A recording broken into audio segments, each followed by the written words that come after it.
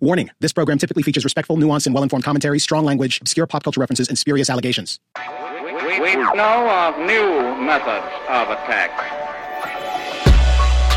The Trojan horse, the fifth column. Greetings, and welcome back to another exciting installment of the Fifth Column Podcast. This is your almost weekly people, Rhetorical Assault and the News Cycle, the people that make it, and occasionally ourselves. I am Camille Foster. I am here. I am back in the saddle. I'm feeling quite good. It is actually an afternoon recording, which is somewhat unusual for us. And by us, I mean Matt Welch, editor-at-large at Reason Magazine. He is here in the room in our different studio. I can tell you about how Al Sharpton is responsible for us being here. Michael Moynihan, who's a national correspondent. I think Al Sharpton would say he's an interloper tonight. That's exactly right.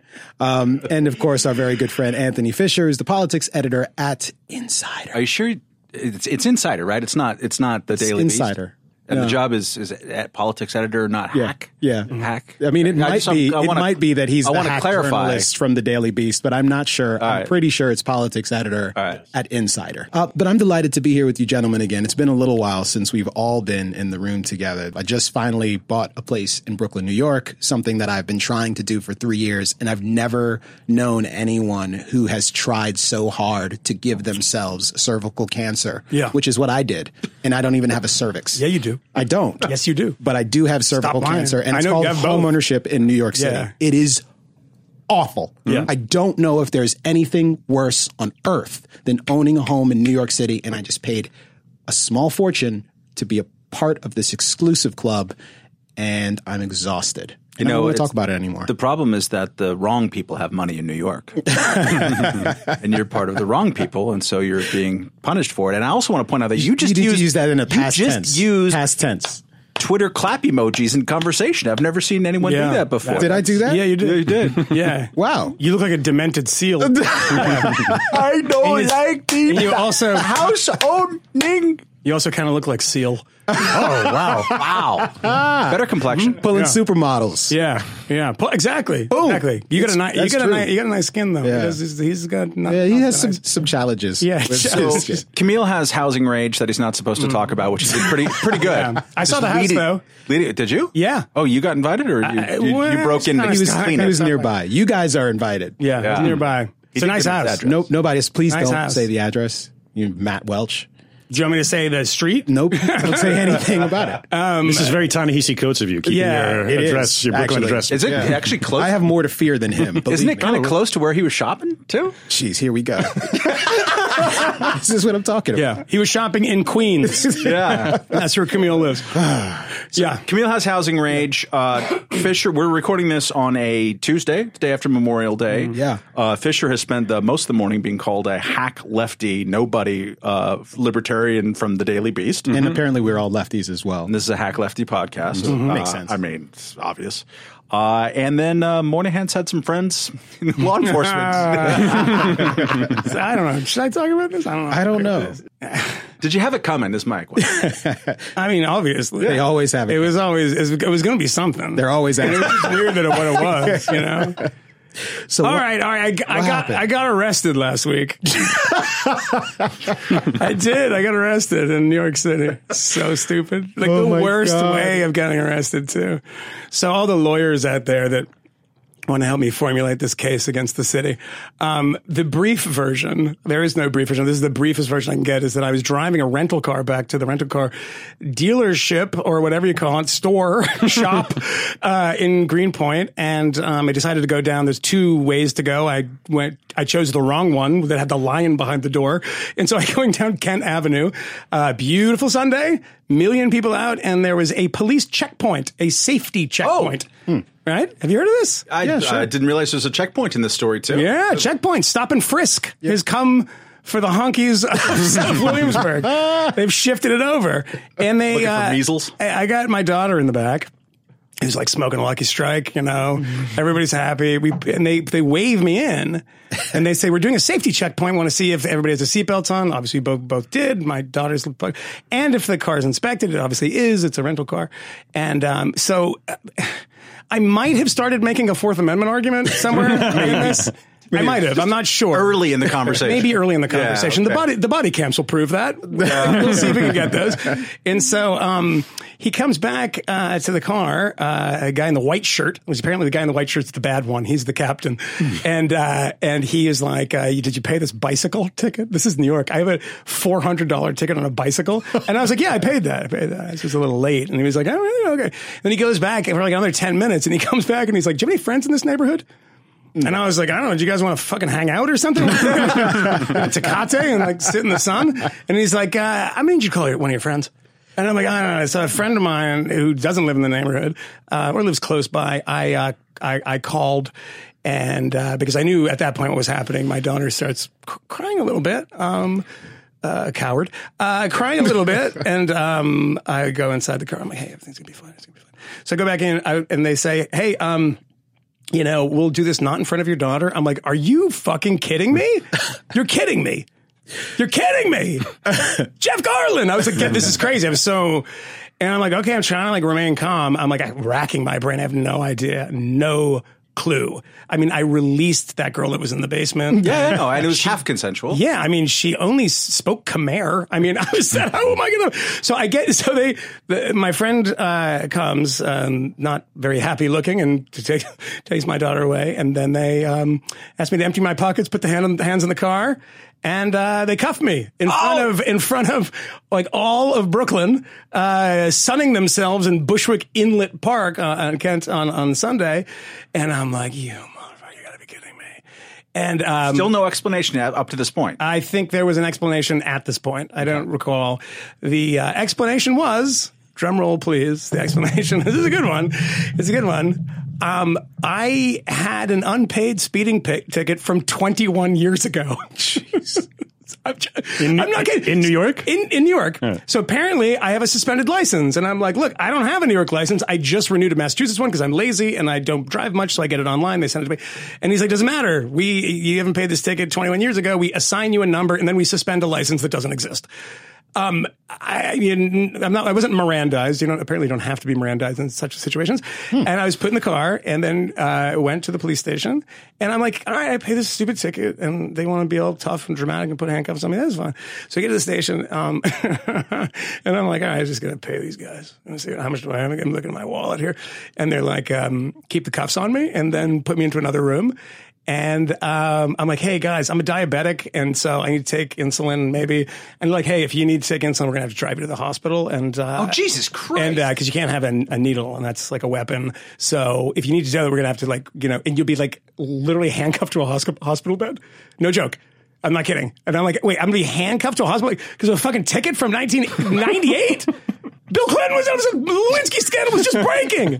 You're kidding me. I was probably driving to figure out what was happening with Monica Lewinsky. That's how old this is. Like literally, they're going to handcuff your thing. And so I get my blood sugar is on my phone. So I'm like, what do I do? And the guy's like, can you just rattle the cage? I'm like, the fucking cage? What are you talking about?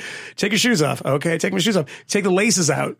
Take your belt off. I'm like, they want you to hang yourself? Well, I mean, I wanted to after a little bit, but yeah, that's no, nothing. Take that out. No fun. Everything. A fingerprinted mugshot, and they open the cell door. And there's a guy in there who has blood on his face and a huge fucking welt, and there's like bloody sutures on the ground. And they open the door, and then they open the door, and I'm like, can I do it, Camille? No. I can? Yeah, no. You totally can. Yeah. Well, I just said what he said. He just opened the door. He's like, yo, motherfucker.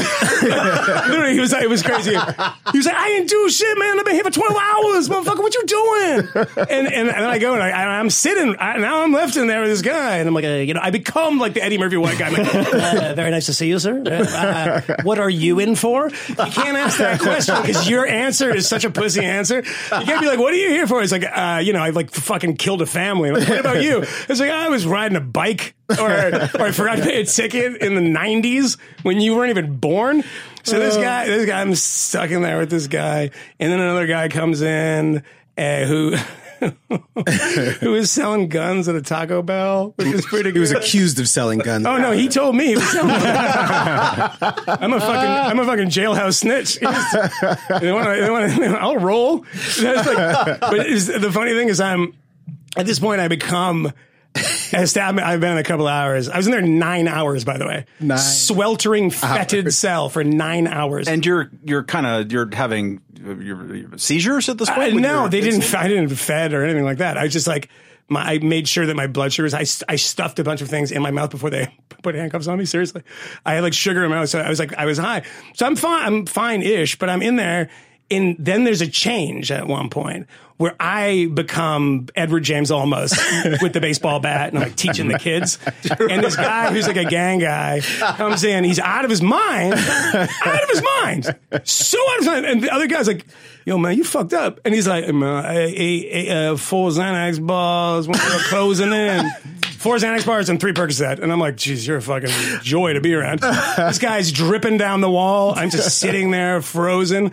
And then all of a sudden, he's like, he's like, yo, man, I don't know what happened. It's just, I got cops everywhere, like 20 cops. And I'm like, all right, I gotta just fucking intervene here. I'm like, oh, you don't know what happened? And he's like, nah, man, it's on me. And I was like, 20 cops? Happened to be the fucking Taco Bell in Greenpoint. I'm like, dude, your buddy flipped on you. And he's like, what? Flipped on you. When did the cops come? He's like, yo, man, my boy went up to get some food. I'm like, oh, we have to put a signal. Signal, and the 20 of them swarmed you. And you're in jail now, and the gun is, you're going away. And he's like, yeah. The other guy says, yo, man, that's a hood code violation. No joke. Verbatim quote. Yeah. And then they start talking about how they should kill him. Did you not consider the fact that snitches get stitches, or much, much worse when you were talking? No, I told you, they bring the guy upstairs to question him. You're doing your whole dangerous minds No, thing. they bring the guy upstairs to question him, right? And he comes back down and he's like, yo, man, tell him nothing. And I was like, you didn't tell him nothing, really? And then he's like, Eli Lakeland. I was like, nothing. He's like, no. He's like, man, you can't snitch. I was like, man, start snitching. Because you already got snitched on, motherfucker. You got snitched on. And I'm learning all this language. They're like, oh, man, you can do a bullet in Rikers. Apparently 6 months at Rikers is a bullet. All this shit. He's like, he had like 10 grand in cash on him. And it reminded me, I was saying this to Camille, it reminded me of that great documentary on Netflix, The 7-5, about the corrupt 75th precinct in Brooklyn. Mm-hmm. And one of the guys, I think it was Michael Dowd, says, the most money in a city is always in the poor neighborhoods. It's just like guys running around with just cash on them. He had $5 grand in cash. And then that was the one final bit I'll tell you. It actually was so much crazier than this, by the way, was then the homeless guy came in. And the homeless guy was arrested for getting some food from the shelter and taking the food across the street into the 7-Eleven and putting cheese on it and then walking out. The pump, they got a cheese pump there? Cheese pump. And the guy's in there and he's got no teeth. And he's like, yo, man, you run me for some cheese. And then he's like, yo, man, I collared you 35 times. It's not for fucking cheese. And then the other guy joins in, and it's like hilarious, like racial stereotypes everywhere, except for me. There's a guy who's like an Italian guy from like Staten Island, like black hair, and he talks like this, and he's been on the force for 25 years. And he's like, I can't believe they popped you to me. And I'm like, I don't know, does that mean arrest me? That's what you mean? But the other guy's like, yo, man, Stallone. Get the fuck out. Stallone. And I'm like, I'm trying to get out and like make friends with people. And these guys have done so much time in prison, they just don't care. And the guy literally told me, he's like, yeah, I don't care. I'll go down to central booking. It's fine. I'm not going to give him any more money for bail. I'll never get it back. I'm like, yeah, get it back. He's like, yeah, but you commit a crime. I'm like, dude, don't commit a crime. Like, what is wrong with you? Everybody in there was guilty, by the way. All of them told me. Including you. Well, technically. Yeah. Apparently I didn't pay a speeding ticket. So I was in jail for and by the way, it was like my miniature version of Arthur Kessler's Darkness at Noon. I was going crazy at the end of it. Because you can't talk to these people about anything. They literally have a vocabulary that it starts circling itself after about 5 minutes.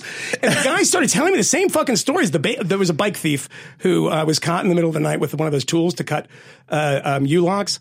And the guy came, he's like, yo, man, I was cutting my friend's bike. And he's like, your friend's bike? Where's your friend? He's like, oh, man, he ran. He has some weed in his pocket.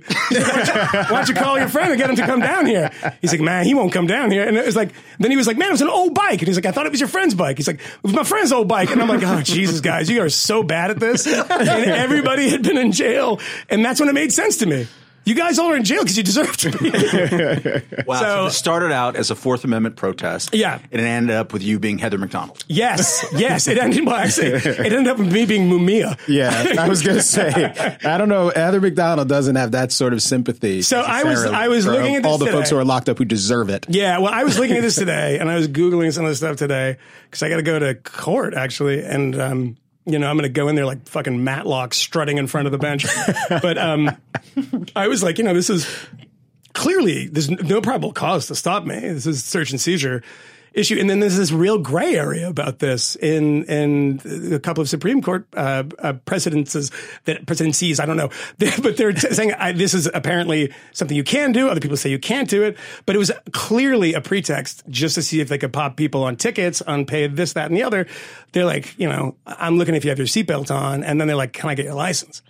Yeah, Judge Andrew Napolitano, our friend, friend of the podcast, has written for Reason back when I was editor about eight years ago, a long piece about how checkpoints on bridges between New Jersey or Staten Island and New York, whatever, are unconstitutional according to his reading. And as of the time that he wrote it, it hadn't really fully been vetted Supreme Court wide, right? Like totally. I mean, the ACLU was obviously challenged stop and frisk, and a bunch of lower courts, at least if my memory is foggy memory is kicking into gear. But it's just kind of clear in some of these checkpoints, just like, okay, I will get someone on something here, and if it's going to be Moynihan. Under Monica Lewinsky, then well, I mean, it's like these guys are talking to me in jail. I don't know how true it was, but it seemed to kind of true. Is that right by the lockup was that big binder because everything's like super analog. It's funny, they have like an iPad. They're like, oh, I just found something you did in 1998. And then when I get back, I'm like, how do I get out of here? They're like, well, we sent a fax to Albany on no joke on Sunday to see if you can get a desk appearance ticket, and rather than going down to Central booking in downtown Brooklyn and be before a judge there, you're public to spend the night. And I'm like in a cell of like 35 people. That was the place they were protesting for the inhumane conditions. Yeah. So they're like, and the other guys were like, yeah, man, this is a nice lockup. I'm like, really? It's like, oh, Greenpoint's nice. I'm like, really? I'm like, no, I don't want to go down there. So I finally got out at like 8:00. But they're all saying like, these guys get overtime. It's a big overtime book. And the guy had clearly been on his shift for a while when he popped me, and he was still there when I left. And he's getting some overtime to get me out of there at 8 p.m. when I got pulled over at 11 a.m. So yeah, it was crazy. I mean, it was really, really insane. I'm literally getting arrested with tight cuffs on my hand for forgetting to pay a speeding ticket when I was probably, the worst offense, guys, is that I assume when I was driving, then I was probably on drugs and you missed it. Now I'm going to pay a speeding ticket for it, but nice. Anyway. Do they really not have to read you your rights when they take you into custody in a situation like that?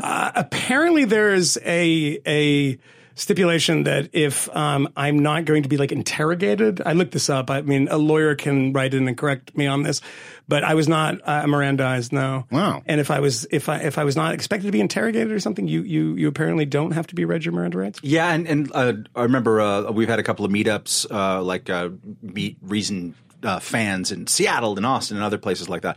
And especially when it's not one of the big cities, like the places that the Fifth Column should do live podcasts from. You get fans who've been following you or who've been following your work for a really long time. And whenever it's a cop, I always ask, like, what's the thing that we get wrong? Because we obviously write about police stuff a lot. And almost every single case, I remember there's a guy in particular from Seattle coming up. It's like, you people think that Miranda matters. Like you think that there's this sort of like suite of rights that are in play, with 95% of what goes on. Almost all policing has nothing to do with any of that stuff. Where it actually comes into where policing happens, your fancy rights talk is silly and it's not applicable and it's even not challenged. I mean, in my sense, I was like, look this up because it was my version of, those signs at like the 7-Eleven that says your purchase is free if you don't get a receipt. That's kind of what I was trying to do. I was like, you didn't give me a receipt. You didn't give me the Miranda. Get me out of here.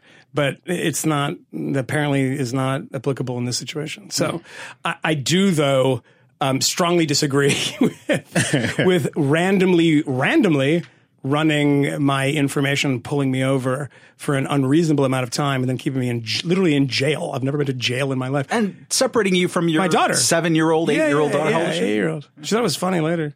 Yeah. She said, did your wife tell you that when she saw her, she immediately went over and said, "Did you hear my father got arrested?" And told her a really the whole story. Long, hilarious long story. Yeah. Like she was punching it good too for an 8-year-old. Yeah. Then I went to pick her up at school and she's like, I told everyone at school. Did you not do that? Was Sean King impressed? Yeah. He's definitely not a parent at the school that I think he unblocked me, by the way. Really? Oh. I think he must have seen me at school and was like, "Man, that guy's fucking amazing." I'm not. I think he unblocked me. I'm still blocked by Roxanne Gay, though. Oh. What are you going to do? Yeah, that's too bad. So that was a long story, but the purpose of it is if any people out there are lawyers, slide into the DMs. What do I do? $100 bill, slide in the DMs. Well, I don't know what we should do today because I've had a couple of very long weeks. I'm kind of up on what's going on in the world today. You have no idea. You don't tell the audience that. I am fake it. I'm bleary-eyed. I've got a flight to catch tonight. What are we doing here? Where are you going? It's a company retreat, but it's on the other side of the country. Yeah. So you're cool with Dave Rubin just talking shit about our boy Anthony Fisher? Well, look, I don't want to go long on this Dave Rubin business, and I don't think Fisher really wants to talk about it very long either. In fact, we've talked about the piece that you wrote, Fisher, for the Daily Beast. What was it, almost a year ago? It was about a year ago, and we actually we talked about it before it even came out, so we didn't really do a deep dive on it, and I don't want to spend a tremendous amount of time on this, but it has been a thing.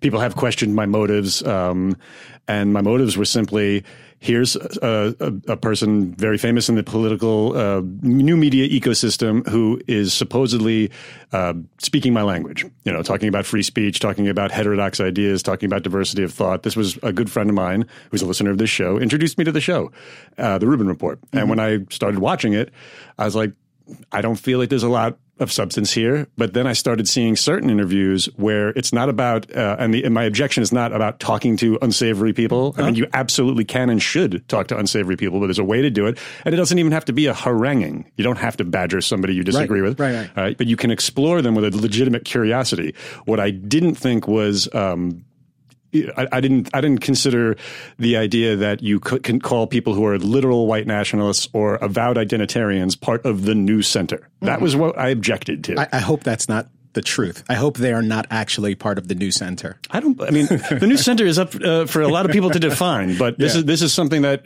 Dave Rubin hammers home repeatedly for years. And when I merely asked to discuss it, because he's all about ideas and not attacking people, he deflected for months, saying, "Please send me written questions." And after it was clear he was not going to sit for a recorded interview, either in person or via Skype, I did send some of these questions. Some of which were real under the belt, questions like, where did you perform comedy and who can I ask to vouch for it?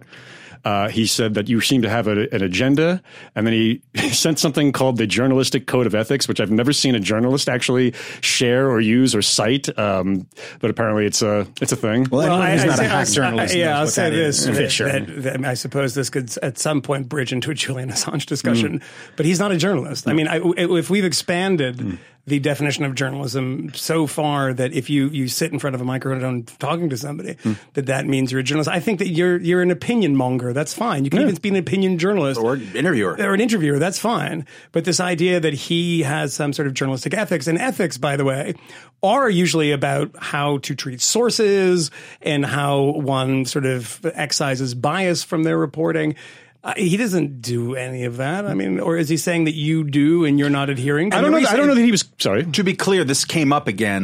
Became news. I guess he's just talking about you as a journalist today, because Kathy Young, who's also someone who's known to all of us, wrote a piece for Quillette saying, I don't know, I forget what the headline is, but like the intellectual dark web, which is this kind of amorphous term to describe various people, including some that we've had on this podcast, like the great Heather Hying and Brett Weinstein, which is you should go back and listen to it if you haven't.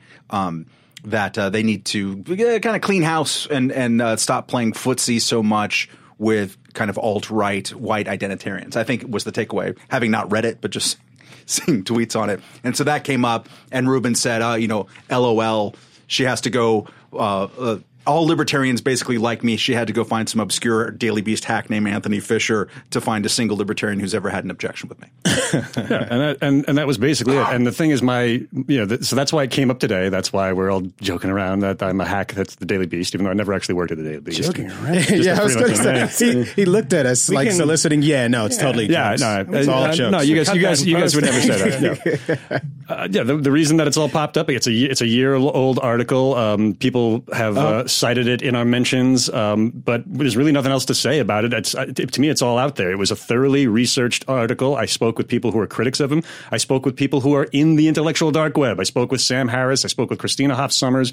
I interviewed his quote-unquote mentor, Larry King. I reached out to several other people in the intellectual dark web. Sounds like journalism. I did everything I could to get except follow the code of ethics. Fuck off. So I don't think. I think it's a violation of the code of ethics to talk to Larry King. Yeah. I don't think Rubin actually was citing the journalistic code of ethics to prove that he had ethics. No, I know. But I think he does also. Does he refer to himself as a journalist? No, he doesn't. He wouldn't even go there. What he'll always say whenever he's called out on an inconsistency or rank ignorance is, "I'm just about the ideas. Don't pester me about details, and don't pester me about whether or not I've done any research at all on my interviewers. I'm just about interviewees. I'm just about the ideas." So we've been asked multiple times now by many, many listeners to the podcast if we will have him on the show, because there's the perception that there is some persistent beef between like our camp, whatever that is, and like him or whatever. I would totally have dude on the show. I don't think he would come. And without getting into the specifics of your piece, which I think is fair to call it an indictment, there's a lot of critical questions in there that are totally fair to ask. Not because of the specific indictments, but because I just don't think I've ever seen him engage with people who are strenuously and seriously critical of him. I don't know that he's ever done that. It's interesting you should say that. Maybe he would do that with us here, but I doubt it seriously. So I don't think he'll accept the invitation. And I suspect to the extent he responds to this at all, it will be with some sort of underhanded, snide remark about how we're jealous, impugning our motives, and not addressing the actual substance of the charge against you. And if the substance of the charge against you is that you happen to cavort with some very dodgy characters and you have endorsed them in ways that are very strange, you might want to address that. It's an opportunity, dude, to clarify the record, or it's an opportunity to dodge and to talk shit and to use ad hominems in response to the people who are asking serious questions of you. You could have gone much harder. You could have used sharper knives. You didn't. And I think that's the job. So I appreciate that. Am I still a hack? Yes. Worst. I think the problem that I have with that guy is I subscribe to his podcast, and I think I've because I just never listened to it. It's always the same thing as far as I can tell. It's like, look, identity politics stuff is irritating. We talk about it. But we talk about it quite a bit here. But if it's all you talk about, it's just so tedious. It's reactionary, and this is something that I've maybe talked about once or twice here. But that is ultimately, for me, always the danger of the intellectual dark web. And we engage on this with Brett and Heather very much. So here, it's always for me part of the danger that's lurking, and I don't think it's ever really completely expressed in things like Heterodox Academy and whatnot. You can look around the world, look around media and academia, and see a whole lot of people pushing in the walls in terms of what is acceptable and what kind of things you can talk about, what kind of journalism you can do, what kind of commentary you can do. We've all lived it, some of us closer than others, and it is a thing to talk about in the world. But so is just like doing journalism. So is it's like having a profile that has nothing to do with anything about any of that. Right? It's creating something that's beyond bitching about that thing, I think, is part of what should be, some new great journalism that's being produced. It's true. I mean, the idea of it's a dark web. It's an intellectual dark web, or that these people are, so heterodox that they have to create their own avenues and their own media companies to actually get their ideas out there. There is some blame for this that I would lay at the feet of sort of mainstream journalism, Hollywood, entertainment in this way, not in a kind of Brent Bozelli way, is that if you see somebody like Joe Rogan, whose podcast is routinely number one in the country, right? I mean, there's millions and millions of people in the world, so huge. You would think that, like 1963, all these people that were signing bands that looked and sounded like the Beatles, that you would have people out there trying desperately to get a Rogan-type clone or Rogan himself on their network, whether it's, Hulu or ABC, CBS, NBC, whether it's, having a little corner of it at CNN and MSNBC, or actually being sort of worth watching it all on Fox. You would assume that there's so much of this stuff. And it's insanely popular in certain precincts. And it's like Rogan's number one. So what you do in publishing, for instance, you look at the sort of bestseller list, and then you get all these Harry Potter knockoffs and these people trying to get their version of that. Why has that not happened in this case? I mean, it only could be political because they're leaving so much money on the table, and it's bananas. I think and it also allows them to say, the media hates us. We have to do this ourselves. We're insurgents. We're revolutionaries. Rather than they're just sometimes kind of guys with sort of boringly basic ideas. I mean, think about it. I think, and sort of like figuring this stuff out loud as we're talking. But our friend Barry Weiss is an example of this. When there is someone who comes off that way, regardless of how much she can be classified in the same way, but she just treats her approach to journalism is a little bit different than the super expected traditional path, even within opinion journalism. How are those people treated? How is Kevin Williamson treated? How is any people like that treated? They are treated by the kind of grassroots and especially the younger versions in these media companies like hot garbage. Like, how dare you hire somebody like that? Or how dare you positively profile them like the Vanity Fair did? And Evgeny Peretz, who everybody pointed out very quickly is Marty Peretz, his daughter. Barry never worked for him, but pro-Israel types and look at this as a conspiracy. But, there's a lot of journalists out there that I've read fawning profiles of over the years, and there was no hue and cry. No one said a damn thing. But it's not even that she exists, that people write anything positive about her. And I was surprised, honestly, to see that in Vanity Fair, and good on Vanity Fair for not taking that manuscript and saying, we didn't point out that she's a horrible monster enough. You can do whatever you want. That's totally fine to do a profile like that. That's is expected. But the point being is that when somebody does a positive one, there's just an honest response from people that's not allowed. We should not be doing that. And that's a problem. What are you doing saying nice things about this woman who has opinions that I disagree with? Good God. I think it just strikes me that, and I'm sorry, I keep coughing, that there is a group of people, including a lot of people we've had on this podcast, like Jesse Singal, for example. You might even throw the Seagulls in there, although they haven't been declared non-people anywhere yet, as far as I know. But people who do interesting, good work and who are sporadically canceled by various, there isn't an obvious home in the world, in the universe. Katie Herzog, people. I think, would be another one. Katie Herzog, Kat Rosenfield, if I'm probably screwing up everyone's name a little bit. Feld. Yeah. Sorry, Feldy. And there isn't a natural home. It's like they get to the point where do I have to work for Quillette? And that group seems to be expanding to me, while the Moynihan kind of brained, hey, let's actually respond to what the market is showing, is that there's an audience for that, and there's also the people, those worker bees who inhabit that space don't find a place. I think that's really an interesting tension. I guess the question is where. I mean, there's a lot of things you could point as responses and reasons for this, but where does the fear come from?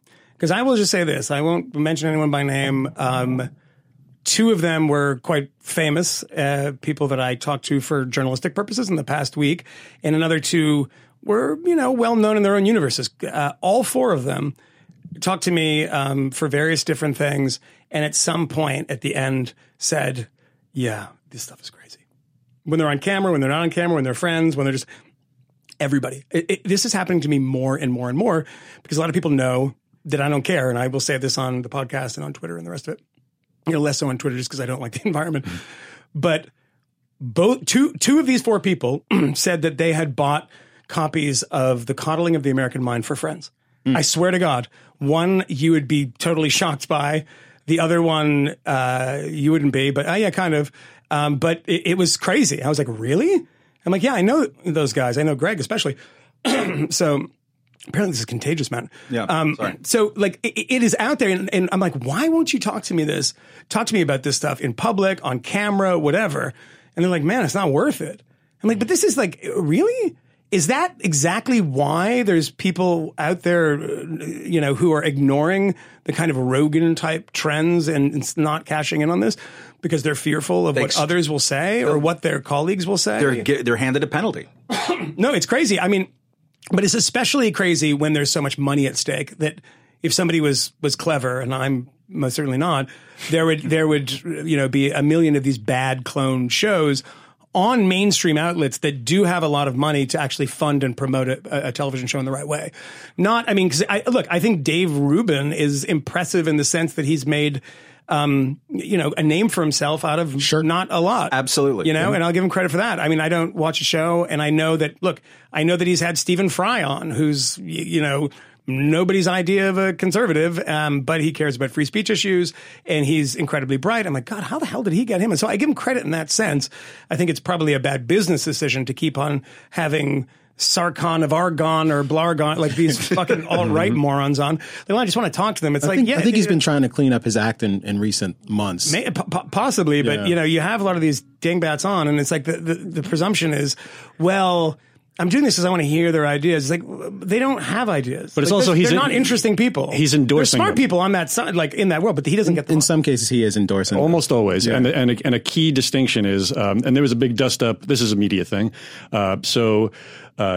Dave Rubin, what he will often do is ignore people on the left who are at about his popularity, maybe people with 100,000 Twitter followers or so, but he'll go after like superstars. He'll go after like Oprah or, Chelsea Handler or Sarah Silverman and invite them on Twitter. And when they ignore him, he'll say, see, I invite lefties. They don't want to come on. So what happened a week or so ago is he invited Pete Buttigieg over Twitter. Mm-hmm. Pete Buttigieg's campaign manager responded, DM me. Yeah. And then people from Vox, people from Media Matters, people from HuffPost had an absolute conniption. And who knows what happened behind the scenes. Pete Buttigieg's campaign manager may have just said, I did a little Googling and I don't want him on the show. But whatever happened, he didn't. Buttigieg is not doing the Rubin report. Rubin is taking it as the left swarmed on him and caused me to be deplatformed. And I think that those outlets, Vox, Media Matters, and HuffPost, just gave Dave Rubin the huge win that he wanted, that he sought. Because he's not totally wrong in the sense that Buttigieg did the Fox News one and was even praised by people like got a standing ovation. Yes, he did. A standing ovation, and was praised by people on the 6 o'clock Bret Baier panel. Mm-hmm. I mean, all the way down, everyone. They're all mostly conservatives and saying this is a guy's fairly interesting. So I would imagine that would be a crowd that maybe he'd want to talk to. And also his campaign manager that did a big splash, or publicity director a couple of weeks ago, a big profile on her where the headline was more or less, she will accept all invitations. Yeah. So all invitations except for Dave Rubin because Fox and Media Matters got mad is not a good look. We've invited Mayor Buttigieg as well, and hopefully he will join us. But that was the essential thing, is that Rubin will claim to have an all-comers platform, but he specifically reserves the spots for the left for people who are either going to talk about the regressive left, like they're either disillusioned lefties, or superstars if he can get them. Yeah. Well, but we can. If he wants to come on this show, we'd love to have him. And we've had, to wrap it up real quick, then we should move on. But we've had sort of confrontational conversations that are also civil in this room, and I know we could have another one. Mm-hmm. Yeah, and those are the only ones we release. We destroy the tapes. There's one turned badly. There's one that's going to be found by the Library of Congress. 2121. It's going to be found by Charlton Heston on the beach. Yeah, that's right. Matt yelling. Damn you! Yeah. Can't believe it. That's the Dave Rubin and the Lost Tapes. That's like a good band name. Go ahead, Camille. Well, I was going to say that we should probably talk about some other things that have been going on. The Julian Assange situation has taken an interesting turn. A couple of weeks ago when we talked about it on the podcast, folks were expressing relief that the government seemed to be avoiding using Espionage Act type charges to go after Julian Assange, saying that this was a restrained action on the part of the Trump administration, and we don't have to worry too much about, this jeopardizing, creating a circumstance where you potentially criminalize forms of investigative journalism.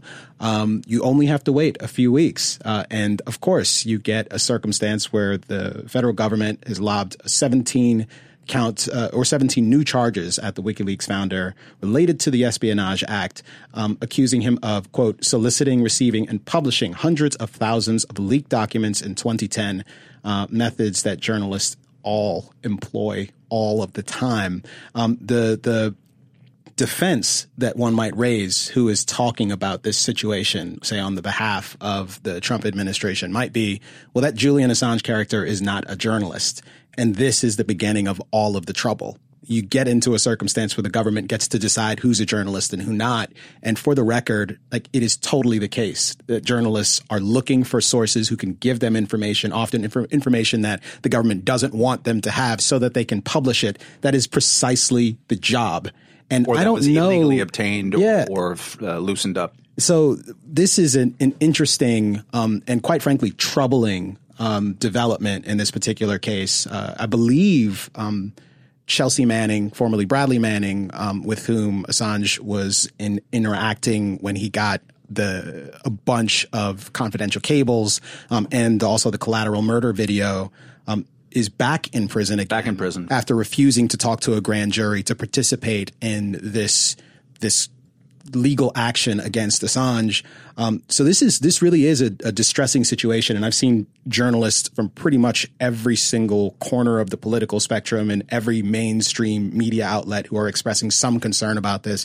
I'd love to hear more concern expressed, because this is a huge deal. It's surprisingly muted. I would say it's as if everyone is coming up with the right response, but there's just not a lot of it. Like, it's not a big media story. Every group that I have seen, Reporters Committee for Freedom of the Press or whatever, have all said the right things. Yeah. But it just hasn't been a large story. And I would take slight issue with the way that you characterize how we talked about it before. I think we all said before. Oh, we did. You're right. Like, this is worrying, especially the part about in this room. We were actually a bit more careful about that and said even this is disconcerting. And now we have the rest of the story, and it's far more distressing to see what's happening here. There's not sort of the pretense of going after someone for something that they said that the government did not. This is explicitly going after someone who is doing journalistic activities in a way the government doesn't like, and the government is deciding to prosecute them. Big fucking deal. Yeah. And I believe that this prosecution rests a lot on the exposure of sources. Which is a very, very curious thing, right? I mean, this is the Espionage Act of 1917.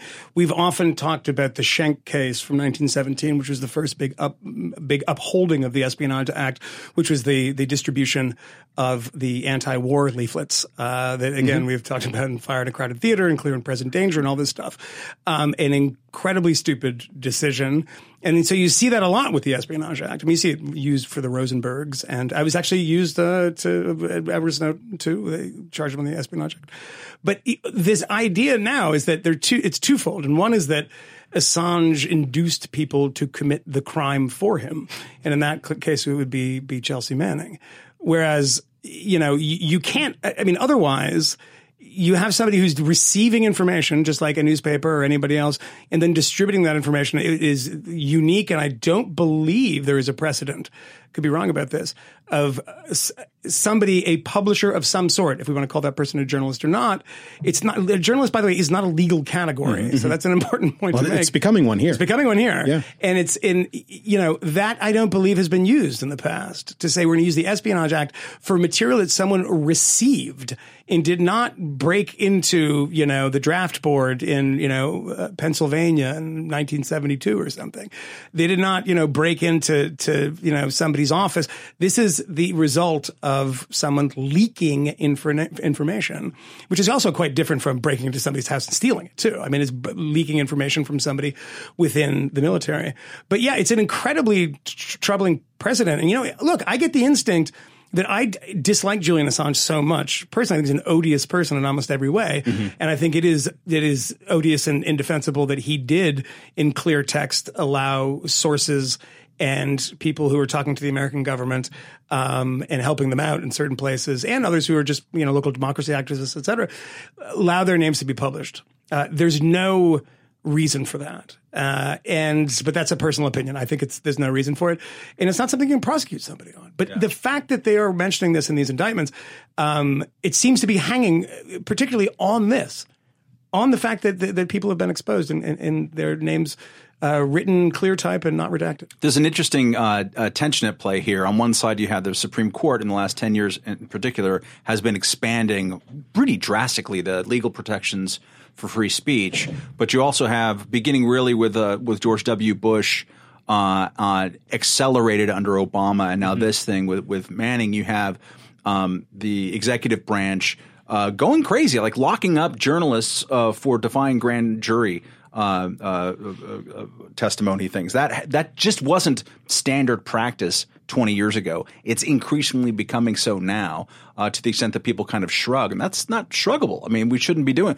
People shouldn't. The Espionage Act should be blown up and sent away to Madagascar in itself. But to be using it against journalists increasingly is very troublesome. And so I think those two things have to hit at some point. This has to collide in a Supreme Court case with, again, a very, very Neil Gorsuch is not going to defer to the executive branch on a question like this, I do not think. But we'll see, because whenever national security is always the big exception to a lot of First Amendment and especially Fourth Amendment jurisprudence. And I would point out that the underlying case that sort of carves out this secrecy exemption at the very least in national security, which is I forget the name of the exact case, but it was a airplane crash that was totally covered up by the government, and so the widows wanted to find out information about this. Like, no, you're going to reveal a secret program of planes. It's like, no, you're just going to reveal that you didn't actually check. It's just embarrassing. Just embarrassing. We only find that out like 40, 50 years later. And so all these kind of big exemptions for the ability for the federal government to get involved in life and death decisions, that's been given more and more power, but so have legal protection. So it's got to collide. And I'm hoping that it collides in a positive way, but it's not something that we can bet on just because. Yeah. And I think interesting also is the political aspect of this, and the fact that all of this stuff has been, this kind of hypocrisy has been so normalized recently. The fact that the government and Donald Trump are cheering on somebody who he, from behind a lectern, said, I love WikiLeaks. Repeatedly. Mm-hmm. And then you have somebody like Sean Hannity who asked Julian Assange to sub in as a host for his radio show live from the Ecuadorian Marxist embassy before taken over by Lenin Moreno. That's pretty good surrealism. I mean, it's amazing. It's like, I just love, I do appreciate the fact that nobody gives a fuck anymore, is that we're not pretending anymore. Everyone's just saying, like, look, I got a job to do here. I'm supporting this team, and I'll just do what I can to support them.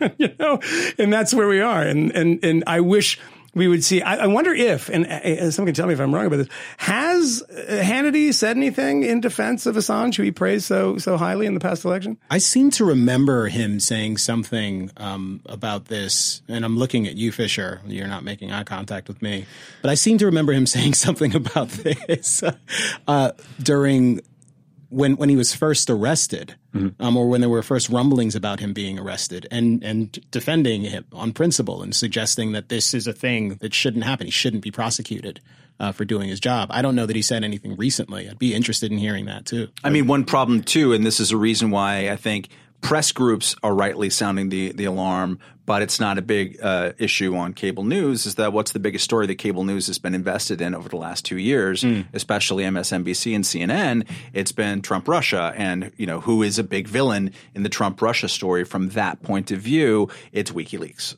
And so like there isn't any natural sympathy for him at all there. Right. Like people are on the John Brennan is not going to use his contributorship to whatever cable network that he's working for to talk about how maybe this is an exaggeration of using the Espionage Act or whatever. There's a lot of people who, whether they hate him as a figure or as a journalist, or they hate his role in this one big story, are just not going to shed a tear for him, and that's part of the muted response. But I think that's exactly the muted response. Also, considering that in the Russia investigation and all the breathless media coverage in that time, the things, I mean, having passed through Vladivostok once in 1965 was enough to get you on the list of some of these baddier people. So Julian Assange's associations, which are, I think, troubling, just because they're obviously troubling, with regimes like the Putin regime, particularly having a show on RT. They usually use the cutout of the production company and say, "Oh, I don't work for RT. This is a production company that does it." His lack of any leaks from one of the most corrupt regimes in the world, which is the Putin regime again. Yeah, that stuff's like pretty curious. But these are people that, of course, hung people by their ankles for the weirdest associations with Russia and the most passing associations with Russia. Not, of course, the Manaforts of the world, but some of these sort of smaller players. And so, yeah, I mean, I think they all also presume that Julian Assange is a Russian intelligence asset. Maybe he is. I don't know. But I don't have any evidence of that. So, he's not, as far as I'm concerned, right? So Mike Pompeo is a name that is relevant to the conversation about Assange, specifically because I remember him, and this was shortly after the election, I believe, referring to Assange and WikiLeaks as a hostile state actor or something like that, or an asset of a foreign government. And not a journalistic organization. And that was frequently, and I'm sure I probably did it on this podcast, contrasted with what the president himself had said about WikiLeaks, both just the general endorsement of them and him seeming to explicitly refer to them as a journalistic organization. Can they be both? Can they be a hostile non-state actor in the sense that Julian Assange really does not like the United States government? It's certainly possible. Yeah. But I mention it because we have another circumstance where the president of the United States is saying one set of things about certain foreign policy things, and some of his highest ranking advisors, so folks who are working for him, Mr. Bolton and Mr. Pompeo, seem to be a bit more aggressive. And I'm specifically talking here about our circumstance in the Middle East, where there have been some pretty interesting developments with respect to Iran and the United States dispatching some of its heavy naval weaponry towards that region of the world in response to threats. I'm using some sort of air quotes, imagine it if you can. Also, I think he was spinning up something like 150,000 additional troops. 1,500. 150,000 sounds more spectacular. Yeah, can we just go with that? Yeah. Can we go with that and just say fake news? It's fine. So 15,000 additional troops getting spun up. 1,500. 1,500. So every single time I talk about government spending, I say $3 billion instead of $3 trillion. It's fine. So there's some more troops getting spun up and sent to the Middle East in response to this. And there were a number of people who appropriately are concerned that we might be seeing a run-up to war, especially given some of the characters involved here. But recently, Donald Trump, who is in Japan now, I believe still. Just got back. Did he just get back from Japan? But he's on his way to the UK next for another sort of set round of state festivities. But during a presser there was asked a question about what's going on, both with respect to that and with respect to North Korea. And in both cases seemed to tamp down some of the concern. Or specifically throw John Bolton under the bus at one point. Yeah. And also Joe Biden, low IQ Joe Biden. Sleepy Joe Biden. So it's interesting to see that difference of perspective on these seemingly important material things. But it's hard to know how this is going to break. You did that documentary about foreign policy and stuff, and we've talked about aspects of this conflict between. You got me accused of being a neoliberal shill. No, I think a deep state something. Well, obviously, it's well known. But like. Yeah, so you follow this closer than I do. Is there a person in the Trump administration in any kind of senior level position having to do with foreign policy, national security, who is at all like Trump on foreign policy? Not that. What does that even mean? Like what Trump purported to be during the campaign, and also what he talks about. I mean, I guess Stephen Miller probably would come closest on some weird level. Yes, he doesn't want to talk about foreign policy. I mean, he talks about immigration, but no, I mean that America first. We're going to tamp down the. We're going to make our allies pay more. We're going to withdraw troops from Syria. We're going to think about withdrawing troops from Afghanistan. We're going to do the X over here and Y over here. There aren't those people in the administration. There might be sort of smaller names or something, but not in the administration in a foreign policy capacity. Which is an interesting thing, right? You might have had them in the kind of Bannons of the world when in his brief stay in the White House. And other people, I don't know what Michael Anton and those guys thought about foreign policy specifically.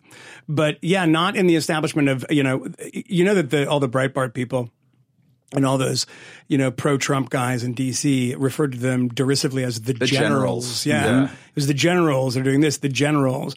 And those people didn't have, they thought, appropriate representation in those positions. So it does not appear that there is anybody who kind of pushed him on Iran is fairly interesting, because I don't think the obvious answers are, it's complicated.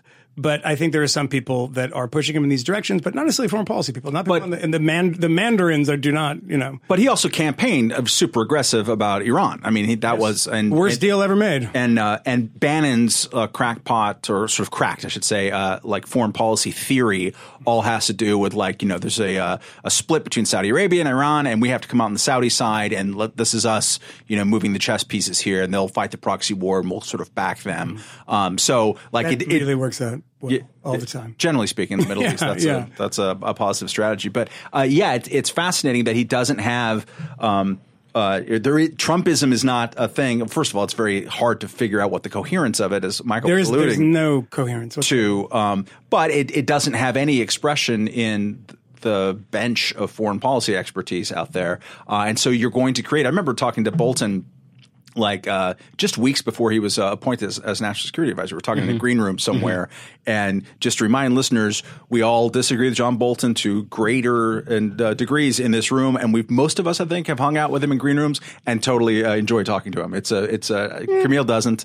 I don't think I've ever spoken. Oh, really? Okay, he's an interesting guy to talk to. But I remember specifically talking to him about what seemed from the outside to be three different foreign policies happening in the Trump White House at the same time. You had Trump, whatever he says in tweets, which is whatever. At the time, you had Nikki Haley at the UN. And then you had Rex Tillerson, who now is the lowest IQ person this side of Joe Biden. and having secret meetings with Democrats that aren't that secret. Saw that, right? They, recent? Yeah. You didn't see that? Debrief us a little bit. No, there's just on Capitol Hill. I saw it in passing when I was actually shooting something, so I didn't read in depth, but that I think that provoked another string of obscenities from President Trump, because he was talking to some high-ranking Democrats about his experience in the administration. He was talking to the House Foreign Affairs Committee last week. Oh, yeah, but there was some separate thing that he was talking specifically to Democrats. I can't remember, but either way, it was something that annoyed the president. But the thing, look, to that point, is that there is no Trumpism. There's no Trump populism even. There's occasional shouts about populist things that people enjoy when they're populist, right? I've been to the rallies, I've seen them cheer, et cetera. But the follow through, I mean, even the sort of building the wall stuff, I mean, the best person to follow on that, honestly, is Ann Coulter, because she's abandoned him and makes fun of him literally every day, because she says, this is why I voted for the guy. This is why I wrote a book called In Trump We Trust, which she should have trusted. And this is how he's repaying us. He can't even get this right, and he doesn't seem to care. And that's on his big signature issue. On foreign policy, on some days, you think that, good God, he is, an isolationist in a Taftian tradition. And then other days you think he's a complete psychopath who's probably going to unleash the fury of hell on, Iran then the next day he kind of pulls back from it. And then there's 75 Tomahawk missiles in Syria. And then, there might be a sea of fire in North Korea. And then Kim Jong-un, because he's nice to him and says nice things about him. And the Koreans are sitting there, is it that easy? You seriously? It's that easy? And then he's praising them and insulting Joe Biden in the same sentence. If anyone can find any coherence in that, it's only the only thing I can see is if there's strong factions within the administration, as it pertains to particular countries, they might win out. And that's the Robert Lighthizer kind of thing. Like the China stuff, they've actually stuck to. So the worst possible thing they could do, they've actually stuck to. And it's really screwing up the economy now in the most microscopic ways. I saw this story this morning in the London Times. The number of Chinese students that are now filling American universities and pouring money into them too, are going to the UK and to Europe. Because it's too difficult and not worth it to come to the U.S. And like these kinds of trade, like you saw like Nike and all these places saying like, dude, you got to stop this. It's going to ruin our business. The beer industry just announced, I think, 40,000 layoffs or job reductions because of trade wars. No, but the thing is there are like 300 new steelworkers, so it doesn't matter, right? Yeah. And then you can put those people in commercials and they're like hammering metal and it becomes all of a sudden like a Bolshevik ad from like 1925. I mean, the thing is that that's winning, and that's the thing that is winning. And that is the thing. Also, there are so many things on this that he's even pulled back from, and sort of exceptions when companies go applying. They have to apply for these exemptions. It would take them 10 years to process all the exemptions that people are trying to, because they can't afford stuff. These people that have factories in the United States, they have to import some of the material to make their product. And now they can't, and they can. And it's going to cost them a premium, and it's going to kill their business because then now they're competing with the Chinese company to do something. My favorite one was the nail business. I talked to a guy, and it's in this film I did. They were putting a tariff on the imported steel that they needed to make the nails from Mexico, and so it was all of a sudden going to cost, I think, twice as much. And they were fretting, and they had all this back stock, and they're like, "What are we going to do?" And the other thing that they were complaining about was that there was no tariff on Chinese nails. So Chinese nails were coming in tariff free. And then they were paying this tariff from stuff coming in from Mexico that they need to make the nails. And it's like he's actually benefiting the Chinese industry because it's so haphazardly and unevenly applied. So like I don't think, to back to the larger point, is I can't find any ideological coherence to this. People used to complain about the Reagan administration in that, well, it said that it was going to cut spending and it actually grew because government always grows. And then you have these Team B type people in foreign policy, but that there was others kind of sort of centrist types that were George H.W. Bush. But there was ultimately a coherence to all of it, right? I mean, you agree or disagree with it, but it was in this kind of universe of coherence where now, I mean, you can get two completely opposite sides of almost every issue, with the exception of like it's kind of abortion and guns and things like that. But on foreign policy, on economics, it's anybody's guess. Mm-hmm. It's really anybody's guess. And there isn't, I hate it's like, oh, Trumpism. It's like, no, Trumpism is saying dumb populist things to a bunch of idiots who actually believe this still. And by the way, if you still believe this, you're a fucking moron. I'm sorry. You're not smart at this point. I get why people voted for you. And I get it. I get it. But at this point, like, how easy do you have to be tricked to believe that this stuff is still going to happen, that there's going to be a wall and that American manufacturing jobs are coming back and that we're going to have this roaring great economy forever? I mean, which is, 99% not his fault. I mean, it's not his victory. Right. And, there's at some point we have to say there is no Trumpism.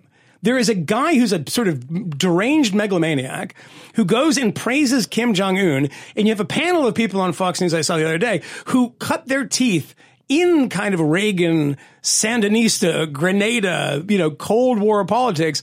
And they're like, is the Republican guy actually kind of praising as Stalin, the last Stalinist in America? Yeah, and they're actually being kind of critical. Yeah. They're like, wow.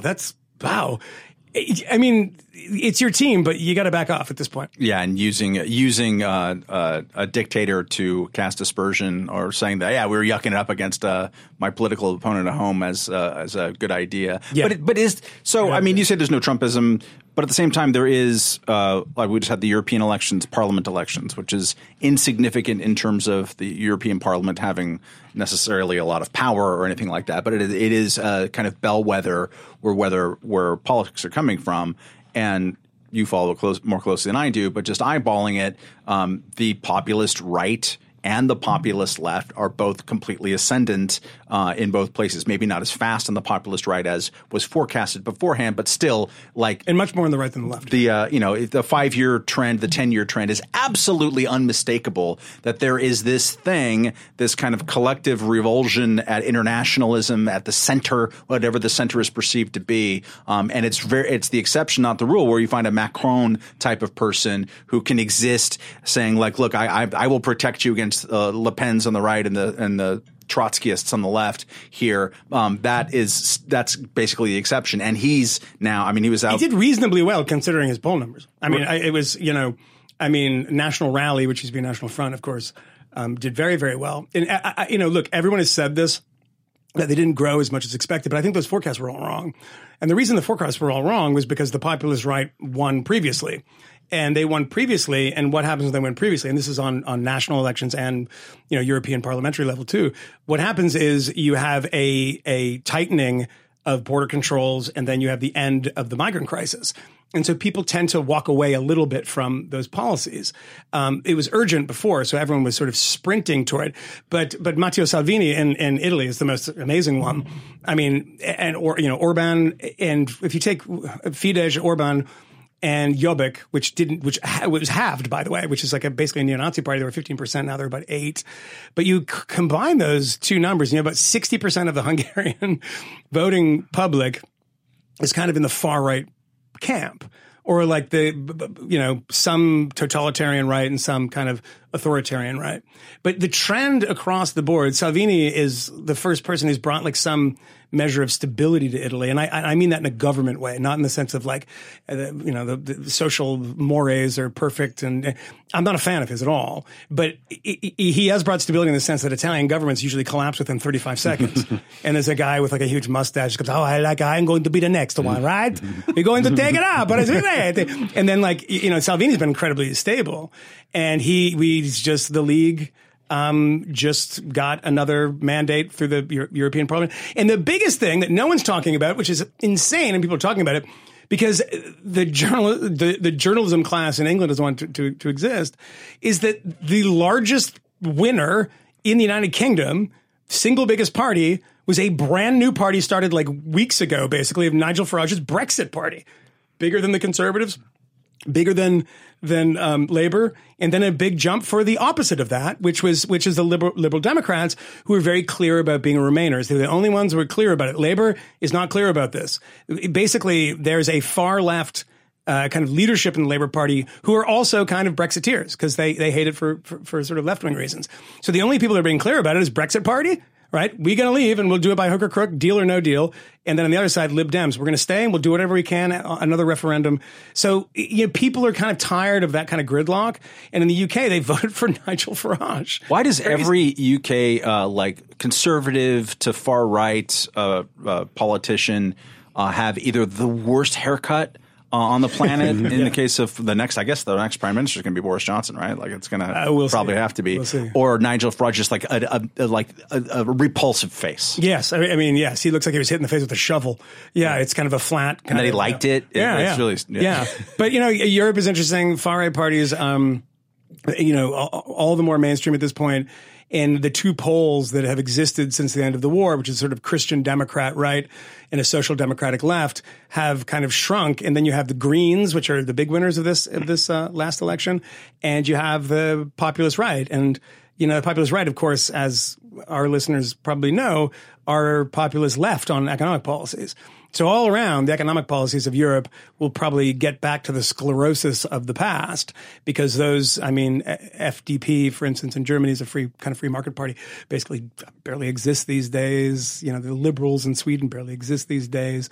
So it's been a kind of coarsening of the politics there, and it's back to a lot of centralized power, whether it's distributing welfare payments or whether it's preventing immigrants from coming across the borders. Can we just point out that for the last, 25, 35 minutes, Camille's just been lacing shoes? Yes. Just lacing sneakers, unlacing, I was going to start singing a song. It was laced in a weird way that was hurting me, but I'm in the room and I'm aware of what we're talking about. It's like I can't see what I'm doing. It's like therapy crochet. He's in a tough space actually. Right now. Yeah. If you sit there going, why are Welch and Moynihan just shut it? Camille's fucking like, no, I'm making a hat for a child. I'm letting the conversation go. I don't feel the need to interject myself into everything. Speaking of which, transition. Can I say one thing? You bought Matt. You just stepped on the best MLK transition I can't. Ever. Thank God I stepped on it. I don't want to talk about it. Just like everybody else in the media. Nobody wants to talk about it. No. I want to say one thing. This is from a listener who I saw in Seattle and said, remembered that you had given Matt a watermelon hat for not a hat. It was a toy. It's a little watermelon toy. Sorry, a hat, a toy, and he was wondering. His wife makes hats, crochets hats, and said he had saw your adorable child maybe on Instagram or something, or maybe on your Twitter, and said could he make the same for her? Yeah. So there's two gifts. One was the super racist doll that Matt's mom actually made. She crocheted that. She listens and then to this. There was the super racist chew toy that Matt bought. The chew toy was racist, which was a watermelon. The doll was sweet. I love the doll. I do. Thank you. Beautiful. Yeah. My daughter loved the doll, took to it immediately. My daughter also loved the watermelon. You, by the way, seriously are creating the next Asada Shakur. When I was a kid, I played with a watermelon doll. It's like crazy. No. So My daughter is going to be beyond all of those things. They had offered, his own wife had offered to knit a hat in the same theme. I don't know. Those, what you're talking about are inside gifts. Yes. This would probably be an outside gift. Yeah. And that Listen, might get you in a hard time. I can't officially advise that you do this. Some people might never forgive you for it. It could go on your permanent record. You could lose your job and other things that you care about. So just gifts are What I'm hearing is that Tracy's It's not necessary. It's Tracy. Yeah. Be careful. Yeah. Just be careful out there, people. But this person is a great fan of the show and a very brilliant guy, and had a great conversation with him. So the verdict is no. Yeah. No. Can I? Other hats. I want to say this because I know you don't want to talk about the story. I totally do. I kind of barely want to talk about the story. I just think So many jokes that I can't make. That's exactly the thing. David Garrow, who is a biographer who's written about MLK. He's written for a number of respectable publications. What was it? It's like several days ago that I first saw reporting on this. He has a piece that is forthcoming, which has details about notes about these recordings that the FBI collected about MLK. And if you've listened to this podcast in the past and heard us talk about it, or perhaps are just aware of things, you know that the domestic surveillance was carried out by the federal government of the United States against Martin Luther King Jr. while he was alive in an attempt to collect information that could be used to discredit him. Yes. They even sent him a suicide package. Yes. With tapes and all other sorts of discrediting information, encouraging him to kill himself because they were going to publish things that would be very, very detrimental to him. Now, so far as I know, there was not a great deal of publication of that sort of information while King was alive. In fact, the federal government has never, so far as I know, willingly started to put this stuff out in order to try and embarrass King. No. So far as I know. But we are seeing recent reporting, and maybe you can clarify this, Matt, but again, so far as I know, but we are seeing recent reports about these audio tapes, which the audio tapes will eventually be available, I think in like 2026 or something like that. Did they actually say they're going to make the tapes available? Well, they're supposed to. Perhaps they won't. They shouldn't. They absolutely should not. Well, I should say what's on the tapes, reportedly. What we do know is that Garrow has access to notes about the tapes. Yes. And the notes about the tape suggest all sorts of horrible things about Dr. King. Firstly, that he had affairs, I would say, with more than 40 women or as many as 40 women. But the worst horrible things. Well, I think some of us think it's disreputable to sleep around on your wife, especially when you're a reverend. I love the fact that you know that Tracy listens. Well, I think it's disreputable, sir. It's also, especially once you get above 10. I mean, that's a lot. Yeah. 10 is the threshold. Before that, it's like, I understand. Okay. I understand. You slipped, you fell. It happens. Sure, it happens. Yeah.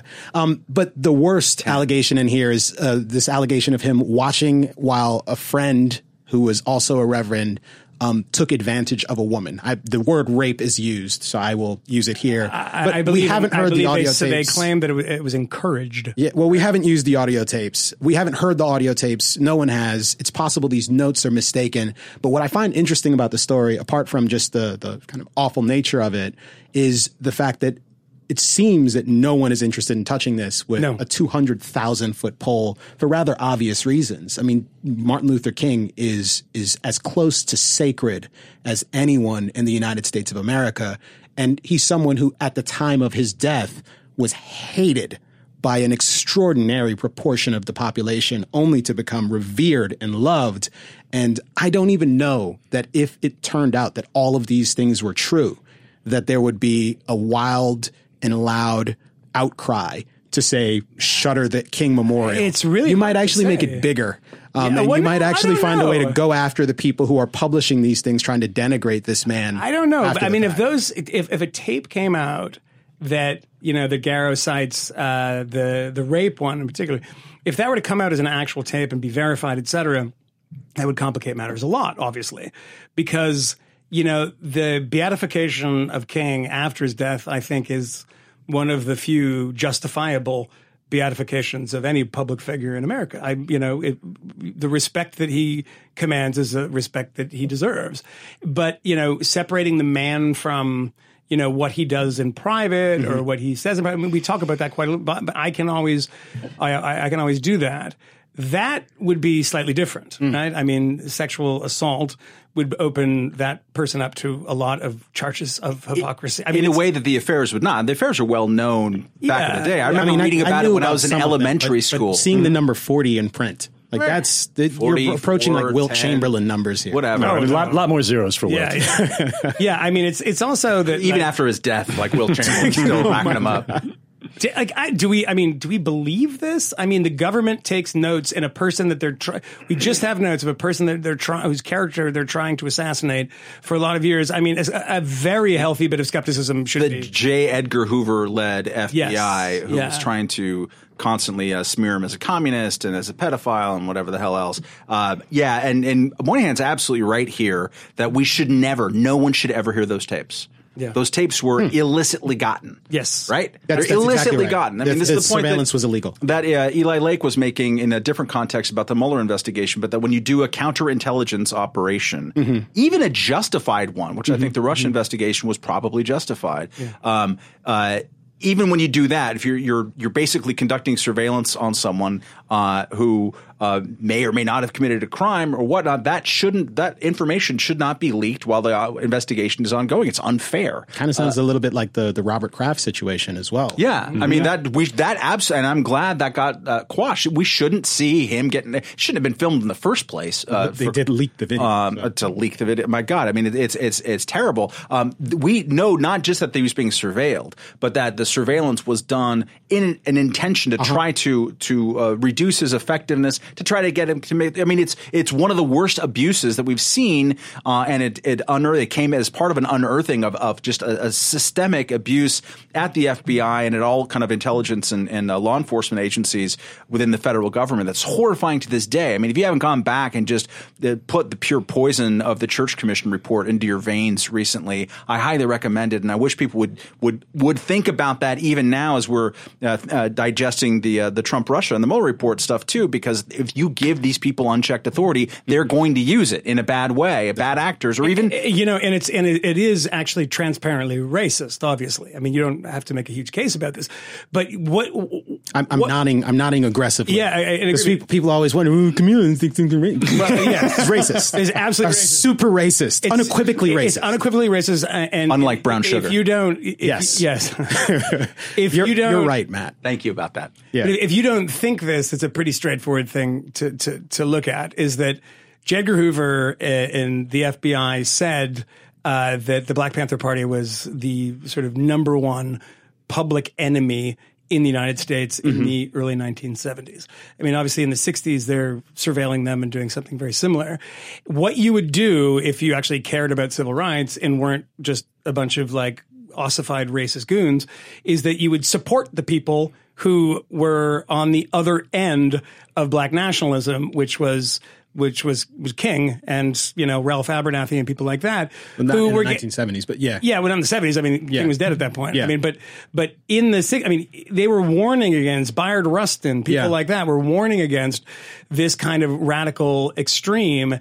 And you would typically, I mean, what the CIA did, for instance, in the Congress of Cultural Freedom and the Cold War, is that they backed a lot of liberals that were anti-communist, right? So like these guys are not really probably our guys because institutionally it was quite a conservative organization, but we'll back them. We'll back people that are like even lefties that opposed Soviet communism, and they funded them through Encounter magazine and all these other things. They didn't do that with King and the sort of more religiously based civil rights groups. Instead, they try to kill both of them, destroy both of them. Yeah. In the most, horrible and sort of profane way. And this kind of stuff with King is, I think, probably worse than even anybody else got that I know of. I could be wrong about that. And you know what? Like to get to the root question of it, yes, the sexual assault stuff would complicate people's narrative. But as I was mentioning before, like I remember in elementary school gorging on biographies of Martin Luther King and John Lennon in particular, right? Both people who were like early heroes of mine. And John Lennon was a dick. God, was he a dick? And there's no way that even the ones that are the most flattering towards him will acknowledge, like, yeah, maybe he kicked that one guy in the head to death, and that he would change his mind radically every 12 months and repudiate his past self, and he was monstrous in this way, and he was really cruel. He called Brian Epstein fag Jew. He was not a nice person in many respects, and it's like that complicates things in a way that makes him more human and a more lived-in character. And I think that's part of the reason why people have affection for him, actually, is because he was flawed. He talked about his flaws. He made art about his flaws. And it's somehow relatable in a little way. And like Martin Luther King in his own words, like he was calling it to question his own behavior. And he fessed. I don't know if he made direct confessionals, because it's been so long since I read the source materials, but I think there were allusions to, like, I was getting big for my britches and I started believing my own press. And all the pastors say that kind of stuff. You just go to a blanket disclaimer. And sadly, from my point of view, he was apologetic for applying for a gun permit, which I think I would have. Don't apologize for that. Gun permit if I was Martin Luther King. Yeah. Seeing it, but whatever. Like, it was part of all of this. Is like that's part of his flaws. That a flawed man could have created something so great and so powerful and eternal as to basically come up with something akin to the Declaration of Independence, in that he created a text, particularly the letter from Birmingham jail, but also in the speech from the National Mall. He created a text and a way of thinking about stuff that's eternally under everyone wants a piece of it. Everyone wants to have their own interpretation of it. Such is the potency of the language and the blueprint that it lays out for a kind of American life. It's a renewal of like the founding ideas of America. That is so incredibly powerful to do that. And it's like the Thomas Jefferson story. My God, Thomas Jefferson owned slaves and he was a dick. Yes. Isn't it incredible that man did so many great things? That's the way to look at this. Not like, oh my God, we can cancel him now. Is it fair to say that? Well, not is it fair to say. I think it is very fair to say that Martin Luther King is part of the national mythology. That all of the things that you were just alluding to with respect to the National Mall and the letter from Birmingham jail, and just our sensibilities about what we believe he stood for. All of those things are things that virtually every single American agrees upon. And it is very interesting when you draw the contrast between the flaws of the founding father and the defects inherent in the American project from the very beginning, the blemish on our sort of national integrity and honor, and these apparent potential blemishes on King's own personal honor and integrity, that we can live with both things. The awfulness, the shortcomings and the failings, and the still undeniable importance of the American project in terms of this struggle for individual liberty. Yeah, I mean, it's not about importance anymore. And the reason we're having this conversation is that would have been reported either way. If this was the same sort of cultural climate in 1975 as it is right now, that piece that you're referring to about the King findings, the Garrow findings in the archives, we'd still have that conversation, but the conversation would be substantially different. Because, I mean, you see now people, I think I saw one recently about debating whether or not you take George Washington's name out of a school, I believe in California or something, I can't remember. And the same thing about Jefferson, do we do this statue next, et cetera? Because we live in a world where things are binary and moral now. It's a moral judgment upon somebody, not a judgment of importance. If you're important in the American project of building it, and the American project is kind of a self-healing project where it gets better and better and better. People don't want to believe that, but it has gotten considerably better every year since its founding, is that we now want to cancel everybody who had horrible blemishes. And they do have horrible blemishes. But I don't believe in, you can't have a history. You can't have a shared history, and you can't, exist as a historian if you're constantly rendering moral judgment about every player in history. And that's it. You have to do that, of course. Well, you can ridiculously and maliciously demand perfection with respect to everything, the thing, which is what they do. Yeah, that's what the thing is. But it's unreasonable and unfair. And in Sure. the case of the United States, the assertion is often that America is fundamentally corrupt. Therefore, it can never be good. Yes. It can never be again, virtuous or valuable in any context. Same with the founders. And it's a poisonous way of imagining the world. And I want to be clear about this. I don't think that one shouldn't render a moral judgment on people, but the fact that that's all it is these days of like, well, it's the kind of rock, paper, scissors, is that, well, he did this good thing, but he did this bad thing and paper covers rock and that person's gone. And, I think on balance is a phrase that we don't use as much as we should these days. That on balance, this person is a pretty great person and did amazing things for the world. I mean, you look at, was it Watson or Crick? Who was the one? The guy who did all the sexist things, the discoverer of DNA. Mm-hmm. Is it him? I think it was Watson. Is it Watson? And said all these horrible things about women and women being like too dumb to do science and everything. Like it was Watson. It was Watson. And you don't, at that point, it's like his legacy is pretty amazing. And yeah, as he's about to slide off this mortal coil, he opens his mouth, and God knows if he's just been holding it in and felt like he was saying it, or if he has a sort of slight bit of dementia or whatever it is.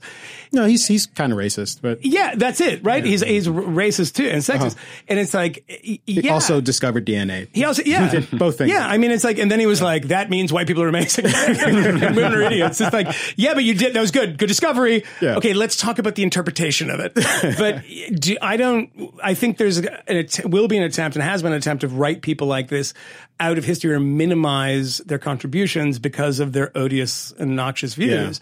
Yeah. And that's just a bad, I think that the King thing will be handled in the correct way. Mm-hmm. Being skeptical and not giving it undue attention when we don't really know, because the messenger in this is not a reliable messenger. So I remember a conversation I had with my father-in-law, who's scholar about Roman history in the time of Christ. He's also a Catholic, and he lives in Lyon and has access to the great Catholic library there, which is one of the biggest ones in the world. And asking him questions about the church, because I'm an outsider to it, even though now I attend with some regularity. And he made the argument of he believes that the Catholic Church. I think I was asking him a kind of a hypocrisy question along the lines of, what about the fact that a lot of the early Christians owned slaves or tolerated slavery? And his response was interesting, which was a yeah, but kind of thing. And his but was a big one. It was, I think, this is his perspective, that the Catholic Church, or the teachings of Christ or whatever, has been the biggest single cause for emancipation in human history. Don't know if I agree with him, but it's an interesting thing. It's the William Wilberforce argument, yeah. And but I think one of the reasons why the argument has at least some potency is that the church, like the American idea, and I'm not necessarily conflating the two, but like, you start from a premise of, what do you do if people are imperfect, when people are imperfect? Because people are imperfect. They are totally imperfect. People are fallen. Sure. And like, that's where the church begins. You are fallen. Sure. Even the guy who's the God, he fell too. Everyone fell. What do you do with that? What you do with that is that you offer some different kind of path, right? A path towards redemption, of getting better, constantly trying to get better, knowing that you're going to be fallible along the way. And regardless of sins of any particular church or anything like that, the approach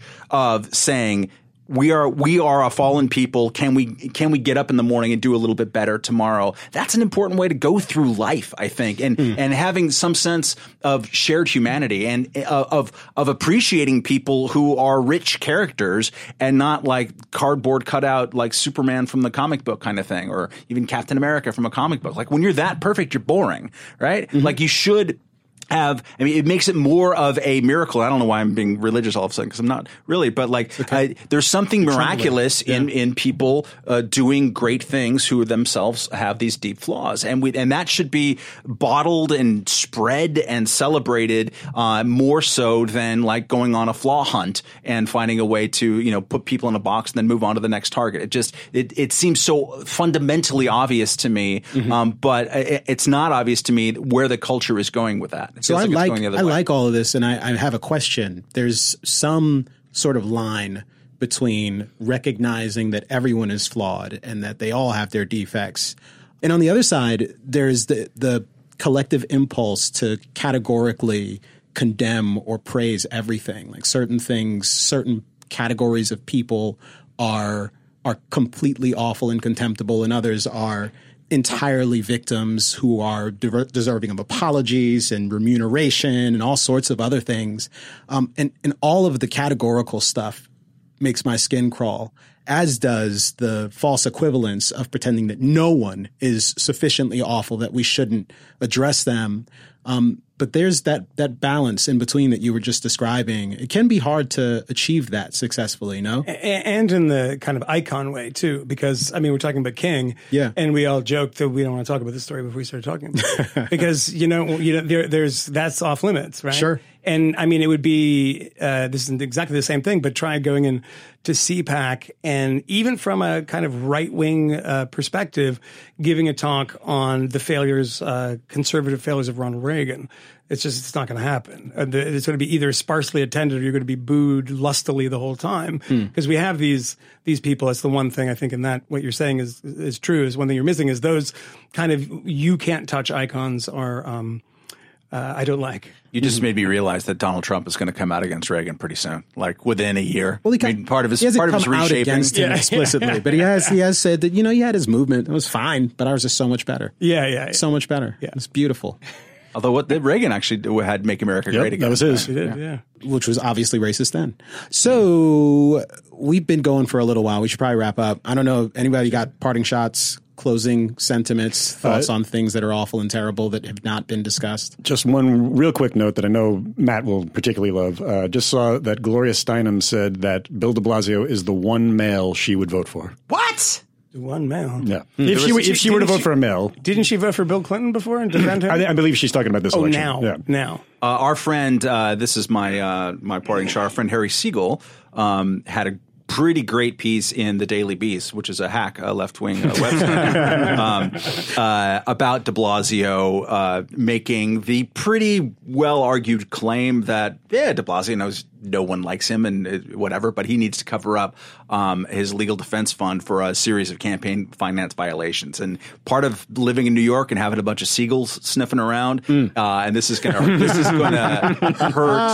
hurt de Blasio so much. We're going to see so much great seagull on de Blasio violence while he's running here. It's a very good piece. And there's another one, even also from today. I think Eve Pizer in New York Magazine spent several days trying to find anyone to come on the record to say that they want Bill de Blasio, in New Yorker, to come on the record. She found one. I think two, and they're both.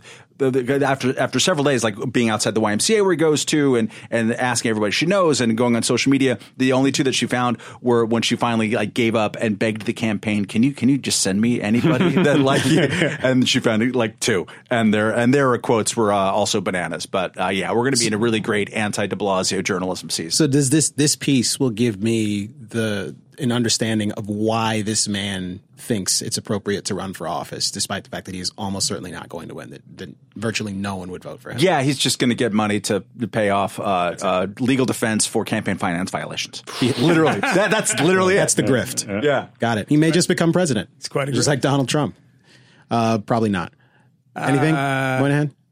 I don't know. Finish your lunch then? I'm going to finish my lunch and I'm going to just really meditate a little bit on my experience in the American criminal justice system. Yeah. And maybe just get like a prison tattoo on my neck. Yeah. Are you going to come out like you have a choice? You're going to come out either like Nation of Islam or Aryan Nation. That was good to be my thing. I'm shocked that you're not all ganged up, or maybe you are.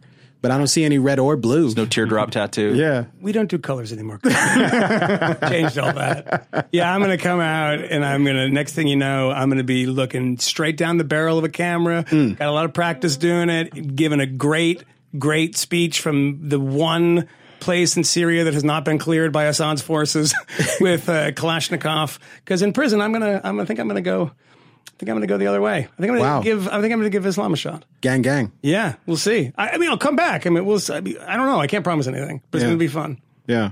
It's not like you haven't visited their Facebook sites, anyways. That was an old one. And web traffic. Yeah. I'm on some lists. That's probably why they locked me up.